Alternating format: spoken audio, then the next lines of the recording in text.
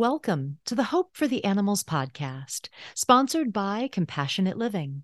I'm your host, Hope Bohanec, and you can find all our past shows by going to our website, hopefortheanimalspodcast.org, and you can also find us on Facebook and Instagram. So today on the podcast, we are joined by Kathy Stevens of Catskill Animal Sanctuary.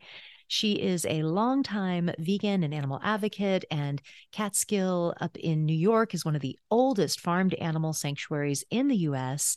So I'm really happy to share our conversation with you today. But before we get into that interview, one of my New Year's resolutions for this podcast is that I want to try to find time to talk more about fish. As a movement, as an animal rights and animal advocacy movement, I don't feel that we talk about fish enough. And we've gotten much better about bringing attention to chickens with organizations like United Poultry Concerns and the microsanctuary movement, the microsanctuaries that focus exclusively on chickens. But I think that fish still don't get the attention that they need. And I'm working on securing some interviews with advocates doing work to protect fishes for this upcoming year. But in the meantime, I want to open our show today by talking about the marine life that we as humans eat that's classified as shellfish, the kind of gray area sea animals like clams and mussels and oysters. It's this gray area seafood that they're not exactly fish. And I don't like using the term seafood. This is sea life we are talking about. Most people don't know a lot about these animals, so I wanted to share some information about them.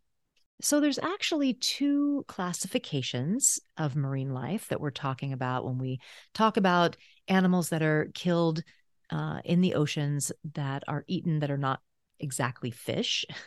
And the one classification is crustaceans, and the other are freshwater mollusks or shellfish.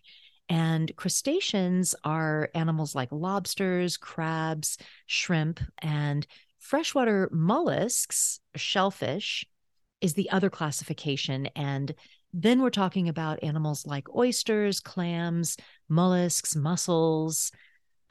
Both of these classifications are animals. I mean, they are classified in the animal kingdom.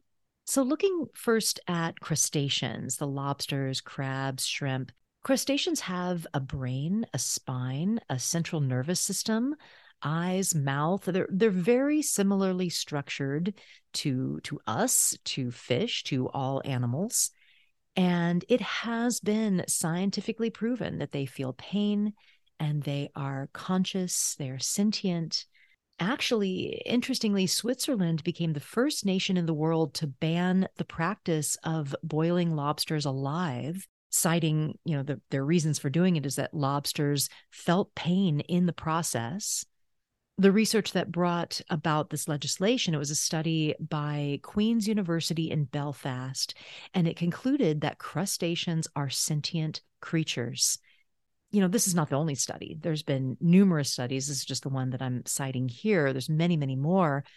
A spokesperson for the Federal Office of Food Safety and Veterinary Affairs in Switzerland said, quote, "These studies show that lobsters, like other animals, experience pain and distress." So lobsters can no longer be boiled alive legally in Switzerland. And I believe that there's other legislative efforts in other countries similar to this as well. So we are making these recognitions that these animals are like any animal and feel pain and suffer when we do these horrible things to them, like boiling them alive and pulling them from the ocean, from their home, from the water, bashing them and throwing them about. And it's horrible what we do to these poor animals. And then there's the other classification of animals, mollusks or shellfish. And this family of animals includes clams, oysters, mussels, scallops, cockles. And most of them, their bodies are enclosed by two shells that are hinged together. So that's a way to identify this classification of animals, though they're not all that way. Snails are also mollusks, and snails are also eaten as escargot and other ways. And there's thousands of different species of mollusks, actually. They have these really, some of them have these really fun, fanciful names like jewel box and jingle shells and kitten's paw.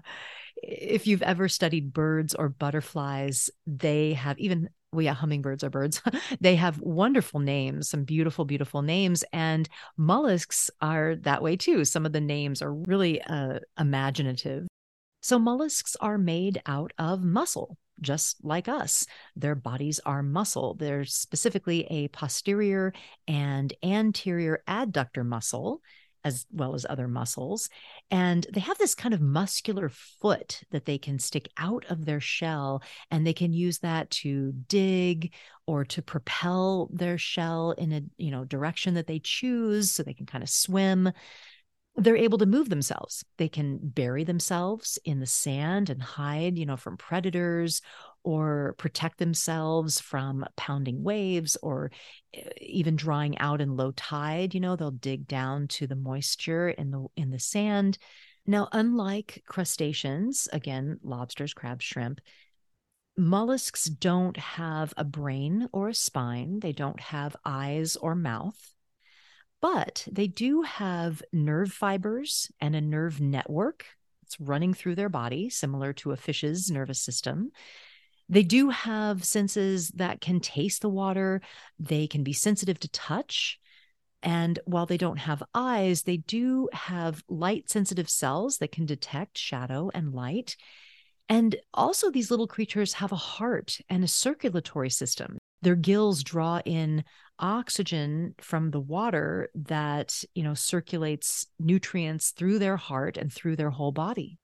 And a side note here about pearls. Pearls are formed inside of oysters. So pearls are not technically vegan. Oysters are pried open and killed by the millions for this little ball of a pearl. And, that's made into jewelry and buttons.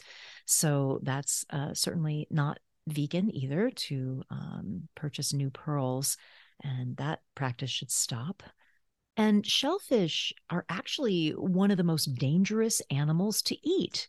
Shellfish cause countless illnesses every year. They've been associated with infectious disease for more than a century.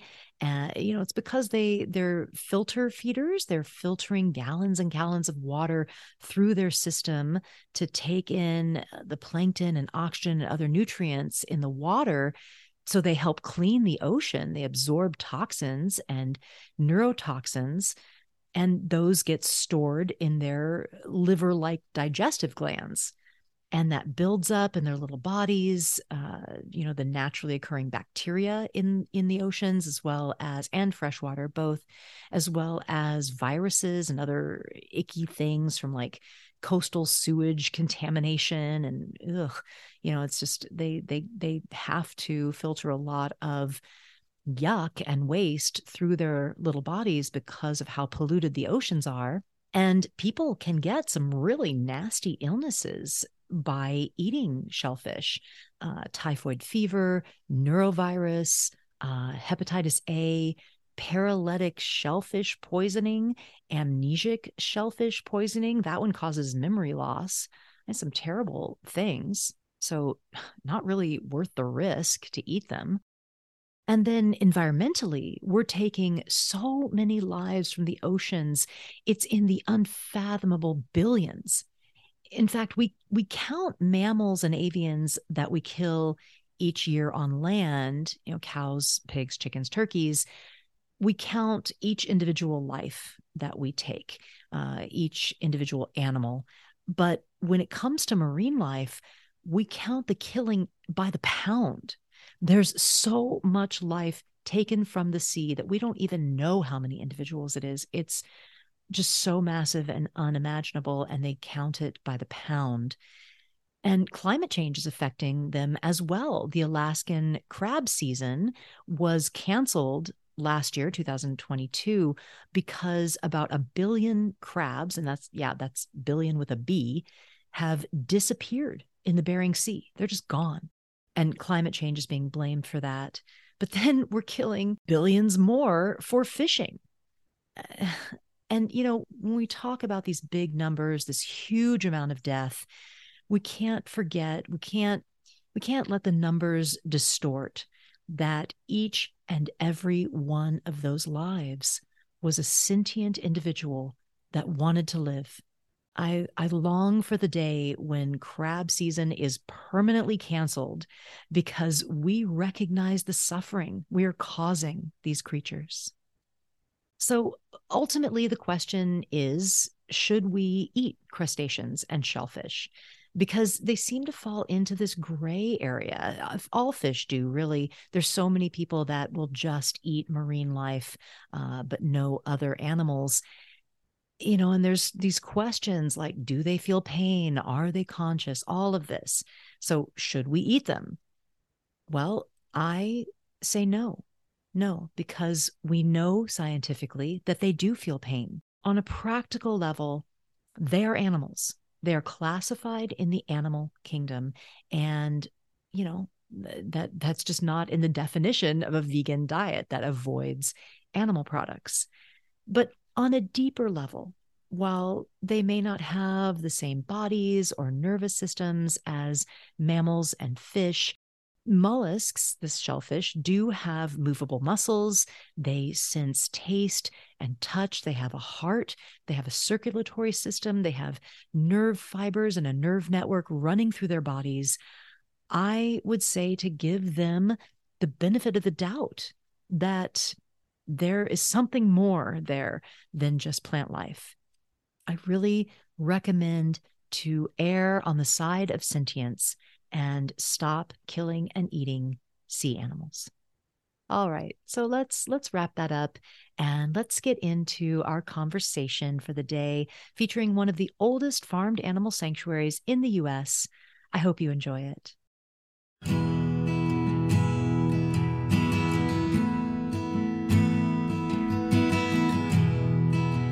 All right, so today we have Kathy Stevens. She is the founder and director of Catskill Animal Sanctuary, a 150-acre refuge in New York's Hudson Valley for 11 different species of farmed animals.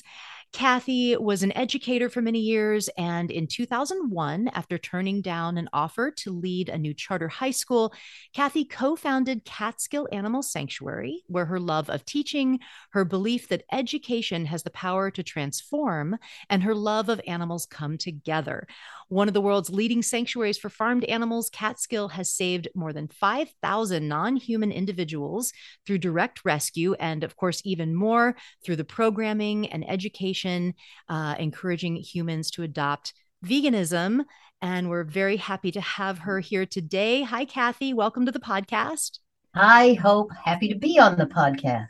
Well, we're happy to have you. And we're opposite sides of the world. So I have never been, unfortunately, to your sanctuary in New York because I'm in California. But I love hearing about sanctuaries all over the place. So I can't wait to hear about yours. But we like to start with a little bit of getting to know you. So when and why did you go vegan? I know you grew up on a thoroughbred horse farm, which is really fascinating. So how did that influence you, and how did that lead you to veganism? Well, I often think about how had anyone asked me as a young girl if my dad's animals, the animals he trained and bred, had happy lives, I would have said, of course they have happy lives. Yeah. They've got these roomy stalls and they get turned out in this big old field one day a week, and they get healthy food and they get groomed. But I was a kid. Had somebody asked me a different kind of question, do you think it's a good idea? What the kind of question you would ask an 8-year-old or a 6-year-old or a 10-year-old. Do you think it's a good idea for a horse to spend 23 hours a day in a stall? Do you think it's a good idea to train these animals when their bones are still developing? On and on and on. Then the light bulb might have gone off earlier. But I grew up in a very conservative, politically conservative household, very conventional household. And I watched my dad build this business from nothing. And I was proud of him.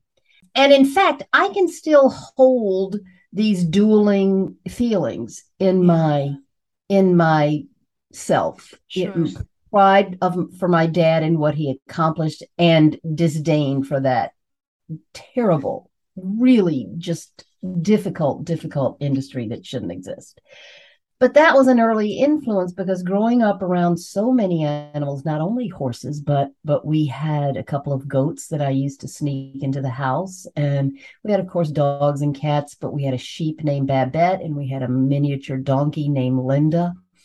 I was able to understand from an early age that they are so much more than most people understand, particularly the food animals, so much more than most people have the opportunity to understand, because of course we're so actively discouraged from thinking that food animals might be individuals, might have thoughts, feelings, individual personalities, etc. Every animal has a rich emotional life. Every one of us has a capacity to experience joy and pain and suffering. And we all want our lives. So I've known that since I was a little sprout. When I moved to Boston to go to grad school, and became vegetarian in my 20s, primarily for health reasons. But then right in my late 30s, or maybe 40, watched Meet Your Meat, and saw just a very short, powerful documentary that filmed inside a slaughterhouse. It was the visual, seeing what happens to an animal at the end of his or her life, that made me realize, oh, I cannot participate in this. And so that was a couple decades ago, and here we are. And so what, actually, I didn't catch when you went vegan exactly, because it was early. I mean, you've been vegan a very long time. So when exactly was it? It was probably 25 years ago. Yeah. Yeah. So, okay. And about that time then, about 20 years ago, is when you started Catskill Animal Sanctuary. And there weren't too many sanctuaries around back then. Not many people knew even what they were. So, what inspired you to start this animal sanctuary? Tell us that journey. Well, when I was invited to become the principal of this new charter high school, it was a media and technology school. And media and technology, I tolerate them barely, but my standard line hope is that I can't wait to put away all my devices and climb a tree and build a tree house and eat mango. I just sort of crave a much simpler life, more connected to the earth. So I turned down this job because it wasn't a good fit. If it had been a social justice themed charter school, there's a good chance that I would be there today. But it wasn't. And when I turned the job down, it made me realize, oh, okay, this is a pivotal moment. I'm probably not going to go back to the classroom. I probably do want to take the next step. So I had already resigned from teaching and made the scary decision to take a little bit of time off, which I had not done as an adult. And eventually what came to me after conversations with friends and lots of thinking and writing, and is that I wanted to combine my love for teaching and learning. I loved being a teacher with my love for and understanding of animals. And so I didn't have the word sanctuary, not in the meaning we're talking about, in my vocabulary, because I didn't know they existed. But this was the very, very, very early days of the internet. And I went on, and I don't know what what search engine I used, but I found animal sanctuaries, and I started looking at them. And even though there weren't that many, there were a number of them, more than people realize. People tend to think that there's farm sanctuary was the only one that existed, but there were a fair number that were just much more under the radar. Yeah, there was Animal Place out here in California started. There's Animal Place. Yeah. There's an amazing sanctuary on the East Coast called Poplar Spring that nobody knows because they're not busy on social media, but it's an extraordinary, it's one of the best. So I looked at them and I thought, okay, this is really fascinating. Number one. Number two, I could do this. And number three, I don't see anybody who's doing the educational piece the way I thought we might be able to do it. There were tours at these sanctuaries, but nobody was taking the next step in creating programming that would take people whose hearts and minds had been open and show them how to begin this journey. So from the beginning, we were a teaching sanctuary, and that's what we've been for 22 years. Wow. Yeah, it's really important, I think, to have that educational component. And there is some criticism of sanctuaries in the animal advocacy movement, saying that, resources should go or whatever to vegan education, that resources would go further than say feeding a pig for the rest of their lives. Although, ask that pig if they would want that. I certainly think they would. But when you're looking at tactics and strategy and all of that, there's this critique that we should put the money into education and not sanctuaries. So what do you say to that? Well, I think that argument that sanctuaries are not a good return on investment, because as you to use your example, Hope, it costs too much money to feed a pig for his or her life, and for the money that it costs to care for that pig, you could do X. You could print and distribute 20 million Go Vegan brochures. Right. You could create a video. You could on and on. It pains me that we even have to have the conversation about it, because it is such a narrow, short-sighted argument for a whole lot of reasons. Saying that you don't need animals, you don't need the animals that people eat in our work to create a vegan world, that they're not important, is no different, as I said in a talk that I gave at the 2019 Animal Rights Conference, is no different than saying, look, saying is then advocating for LGBTQ rights. If none of us had gay friends, parents, siblings, colleagues, to think that we don't need for humanity to know these animals, and yet we're asking them not to consume them, is ridiculous.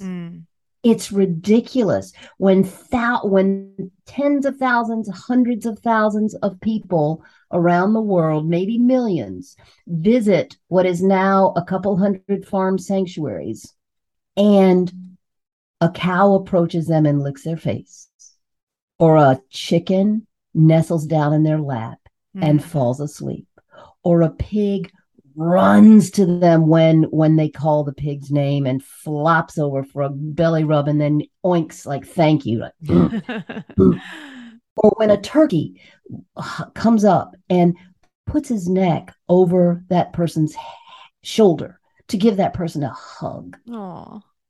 Those moments, you can't tell me that those moments don't do more than reading a brochure about an animal can do. And not only is it common sense to think that. We know that because we survey people. We survey people immediately after tours, and then we circle back to them and invite them to do a follow-up survey. And the percentage of people who reduce or eliminate animal products from their diet is astonishing. Wow. So I wish that argument would just go away. It's dangerous. It's resulted in a significant drop of funding to sanctuaries all around the country because the people who buy into it, who accept it sort of non-critically, are some of the wealthiest donors to animal rights, and it's a shame. Yeah. Shame, and it has very, very, very real world consequences. Yeah. And I would also just add one more thing, which is that this is the biggest social change movement in history. We're asking every single person who has the capacity to change his or her relationship to and behavior around animals and the consumption of animals. And if you look at any social change movement throughout history, it's not a tactic or two or three that creates change. It's a sum total of tactics that result in changing hearts, minds, and behavior. Yeah, I definitely agree with you. I just feel like it's so important to know them. Even if you don't go to the sanctuaries, just the social media presence, seeing these sanctuary animals, seeing the individual stories of rescue, knowing their names and seeing their interactions with people. I mean, even just the social media presence of sanctuaries, I think is so important and impactful. It is. It Yeah. is 1,000%. Yeah. So you said in your description of the sanctuary that you have 11 different species of farmed animals. I was wondering what are some of the maybe unusual or non-typical species that you have rescued or that you have as residents? Well, we have horses, and Ah, most people don't think of them as farmed animals, but we started with horses for a couple of reasons. One is that was the animal I knew best. Two, we were coming to a very agricultural community and did not think that we could influence people to come to get interested, to support our work, to get involved if we had started with chickens and pigs. We wanted to start, it was a strategic decision to start with an animal that I knew the best, but also that the public connected with more readily. So we have horses, we have a lot of 30-something-year-old blind horses. mm. um, we've got chickens, ducks, geese, and turkeys. Not everyone has geese, but I don't think it's that unusual. And they need some kind of water, right? Do you have a pond? Oh, we have a big pond, but we've been challenged this year by the threat of avian flu from migrating birds, Oh, mostly. yeah.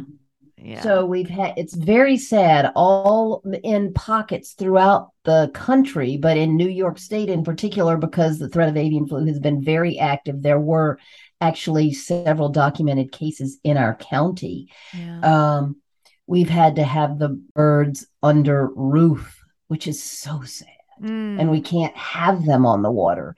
So this year, they have their kiddie pools, which just breaks our hearts. And we call them birdios, screened in porches, but it's the only way to keep them safe from the threat of this flu. Because what's so scary is that if there is a single documented case on a property, the USDA comes in and kills every single last bird. Oh, yeah. That's so scary, so awful to think that that could happen, and how terrible that the whole thing is because of domesticated, industrially farmed birds Yep. that are spreading this avian flu. And so here you're trying to protect these birds from that industry, keeping them safe, letting them live their lives out. And it's even traveled to, the threat of this sickness has traveled to the sanctuaries, and what can happen if people don't understand is that, a bird could just fly over and drop a feather or some droppings, feces, and infect the birds at the sanctuary, right? Yes. And Yeah. yeah, and we have the added challenge that we've got Canada geese who don't really migrate. They Mm. just kind of hang out. Uh-huh. We've had no losses of them, so we're monitoring it and being as careful as we can. So I would love to talk about elder animals because I think this is something people don't realize, but animals, farmed animals, rarely get to live beyond maybe 1 or 2 or 3 years old. Most are slaughtered, whether it's even the dairy industry, the egg industry, most are slaughtered at a very young age. And at farm sanctuaries is really the only time that we see animals elder that they get to live a full life. But because I know that they have been so genetically manipulated, often it causes difficulty in their bodies. Can you talk about elder animals? Sure. We just lost one of my most beloved friends, a 14-year-old cow named Tucker. Now, Tucker was a male Holstein and he was 6 foot 4 inches at the shoulder. And with all these animals, chickens, turkeys, cows, pigs, you've got skeletal systems, respiratory systems, joints that aren't supposed to carry around that much weight. Yeah. And when they do, the health problems that come along with them are no different than the health problems you would deal with if you were carrying around a 600-pound body. Mm. So the big old chickens, the meat chickens, have a very short life expectancy. We just lost one who was nearly 8 years old, despite weighing 20 pounds. Mm. That's a rarity. Mm. 3 or 4 or 5 years old is a very good long life for a bird whose counterparts, the ones less lucky than they are turned into chicken parts for us to eat at 42 days old when they're still have their baby blue eyes and still peeping like little chickens. Like we're Mm. literally eating babies. Wow. So with geriatric care, it's the same as taking care of grandma. We monitor their weight. We alter their diets as they age. So we make sure they're not, that they're slim, not thin, but you don't want an overweight geriatric animal if you can help it. Right.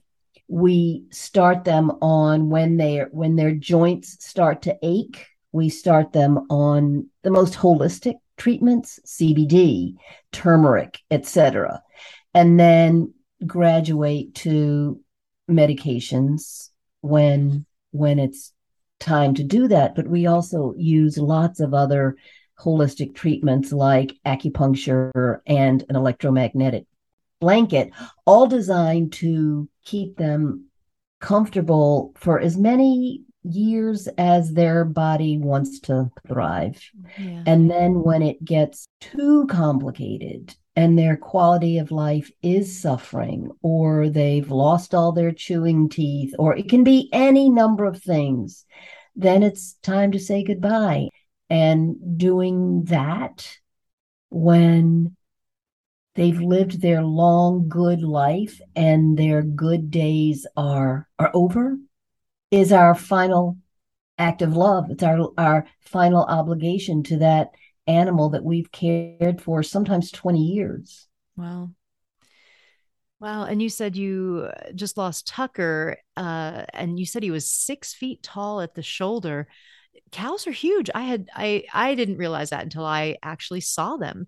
It's amazing how big they are, but just so gentle and loving too at the same time, being so big. Cows are amazing. Did you want to tell us about Tucker? Oh, Tucker was maybe our number one vegan maker. Um, he was love on four legs. Wow. He had a need, an intense need to connect with humans. And he had this uncanny ability when you took people out. He was 6'4" at the shoulder. Wow. Because his mom, he was a Holstein, and Holsteins are a massive breed. And given the fact that bovine growth hormone is not illegal in this country the way it is in most parts of the world, then when the industry is giving that mom massive quantities of bovine growth hormone, the not all farms do it. It's being phased out, but they are still doing it. And 16 years ago, when he was born, it was certainly very, very, very prevalent. Then that bovine growth hormone is coursing through that little growing fetus in utero. So Tucker was massive, but he had the uncanny ability to, in a group of people, pick out the most nervous person and walk up to that person as if to say, it's okay. You're okay. Right? As if to say, you don't need to fear me. I'm just here to love. And when he passed away, we got, well, thousands and thousands and thousands of emails, but hundreds of them telling a story of how Tucker changed the person's life. Wow. So there is a hole in our heart that will never be filled, but he died instantly. We had just seen him. We had just given him hay, and a few minutes later, this young woman who was on that particular feed route turned around and he was dead on the ground.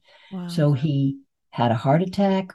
We buried him in a beautiful moment that we'll never forget, right out in his field on 3 bales of soft straw. And his favorite treat was bananas. My partner David went to the store and got a grocery bag filled with bananas. Aww.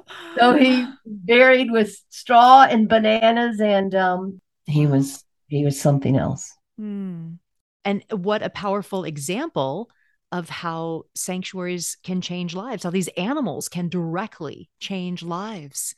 Wow. Absolutely. I mean, it happens over and over and over. And I think despite how compassionate and how well trained our tour guides are, and many of them are teachers, there's nothing like the experience of sitting in front of a giant cow who could kill you with one swipe of his head, and having that cow lick your face over and over and over. Tears just stream down people's faces. Wow. Amazing.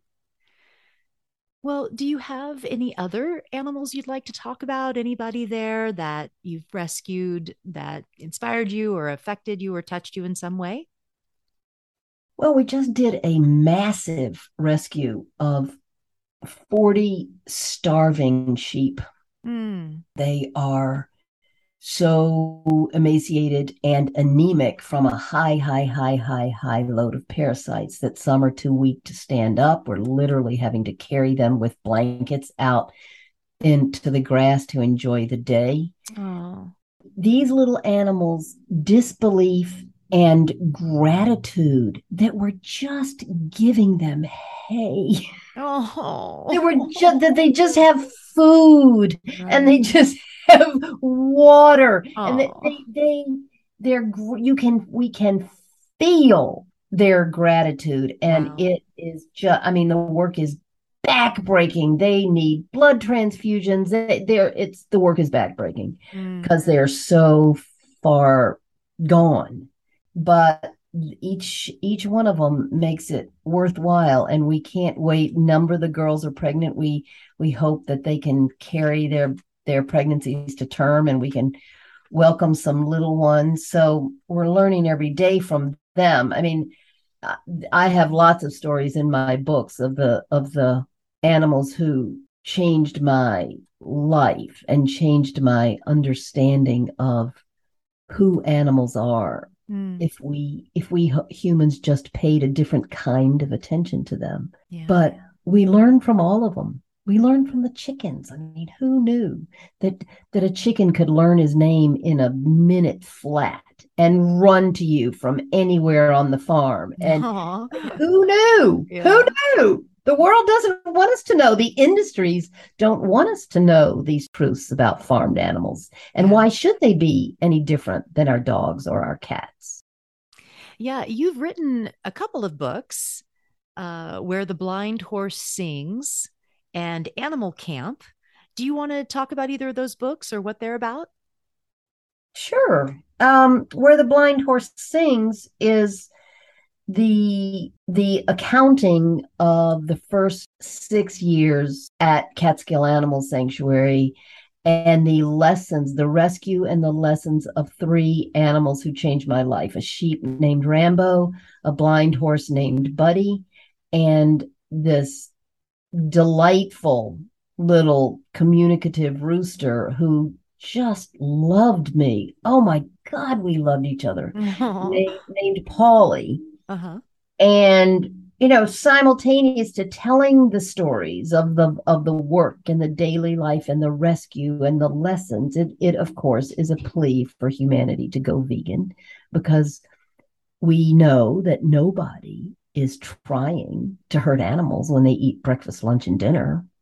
Nobody's trying. It's just an unavoidable consequence of eating animals and animal products. You can't not torture. You can't not subject animals to terror and fear and pain with your choice. So that plea is sort of threaded throughout the book. And then the second book, the subtitle is Reflections on a Decade of Love, Hope, and Veganism at Catskill Animal Sanctuary, is just takes up where that left off with bringing people into the day-to-day life of Catskill Animal Sanctuary and what it feels like to do this work and who the animals are and what they help us learn and understand. Nice. All right. Well, we'll have to check those books out. I'll definitely put a link to them in the show notes. So if anyone would like to check out those books. And I know that at Catskill, you have a bed and breakfast, right? Like a place to stay. You could actually have a vacation there at the sanctuary. Is that right?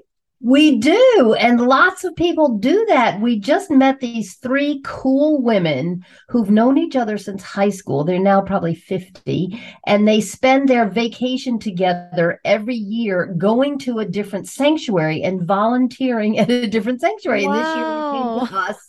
They worked their butts off. They Aw. enjoyed this beautiful old bed and breakfast, 200 years old, but with every modern amenity, Uh-huh. and had a grand old time. So yeah, the homestead's open year round. You can book right online. It's called the Homestead. Yeah. It's called the Homestead. I love it. But yeah, the drop down menu just says stay with us. Okay. Okay, wonderful. Oh, that would be a really, really fun vacation. I love that story of the friends that go and go to a different sanctuary I as their know. trip. That's I great. know. It's nice. Yeah. What a great idea. Well, Kathy, it's been really wonderful to talk to you. And we like to wrap up with this question.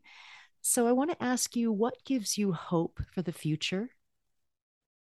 What gives me hope is the fact that I see change almost every day.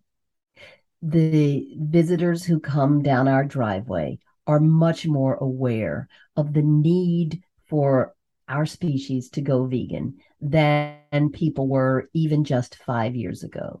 The product availability in any store in any part of the country is quite different than it was just a few years ago.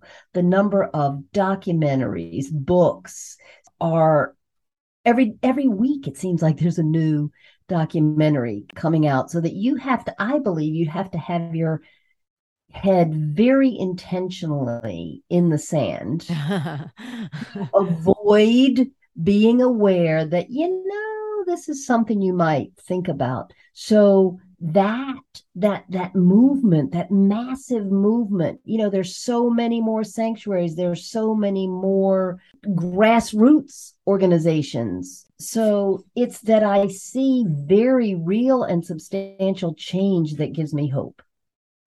Yeah. Yeah. And we've been in this a long time. You've been doing this for a long time. So I know it's so hopeful to me seeing the 3 decades of progress. And I think you can probably relate to that also, that people that are just getting in now, they don't have the perspective that we do of how far we've come. Oh my goodness. Yeah.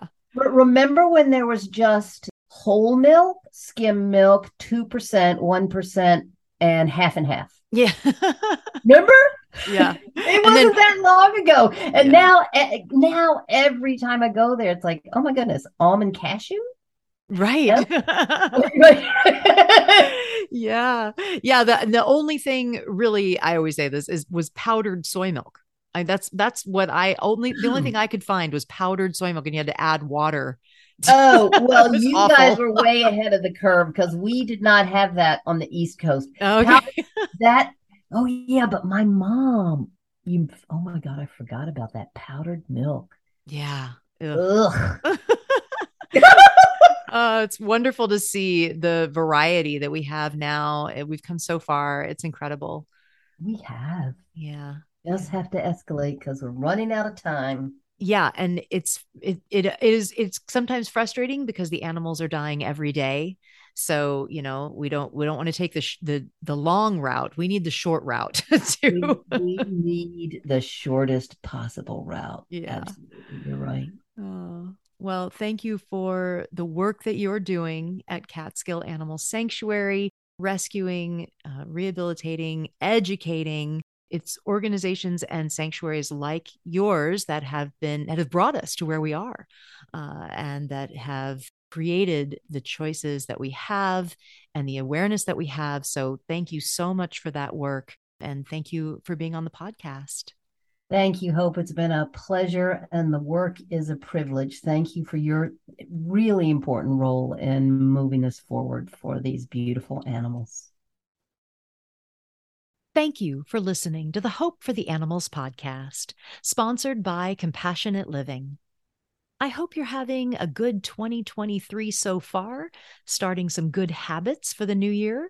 One of those habits could be giving this podcast a 5-star rating on your listening app for each time you listen to an episode. That would be a wonderful habit to get into, scrolling down, giving us a rating. It helps so much, helps bump us up in the algorithm. So even more folks out there can find us and listen and be inspired. So please make it a habit and go and give us a 5-star rating. If you aren't on an app that offers ratings, if you're just listening on a website, then maybe you can share this episode on your social media feed. That helps us out so much as well. Please help us to spread the love for the new year. We will be back soon. And as always, live vegan.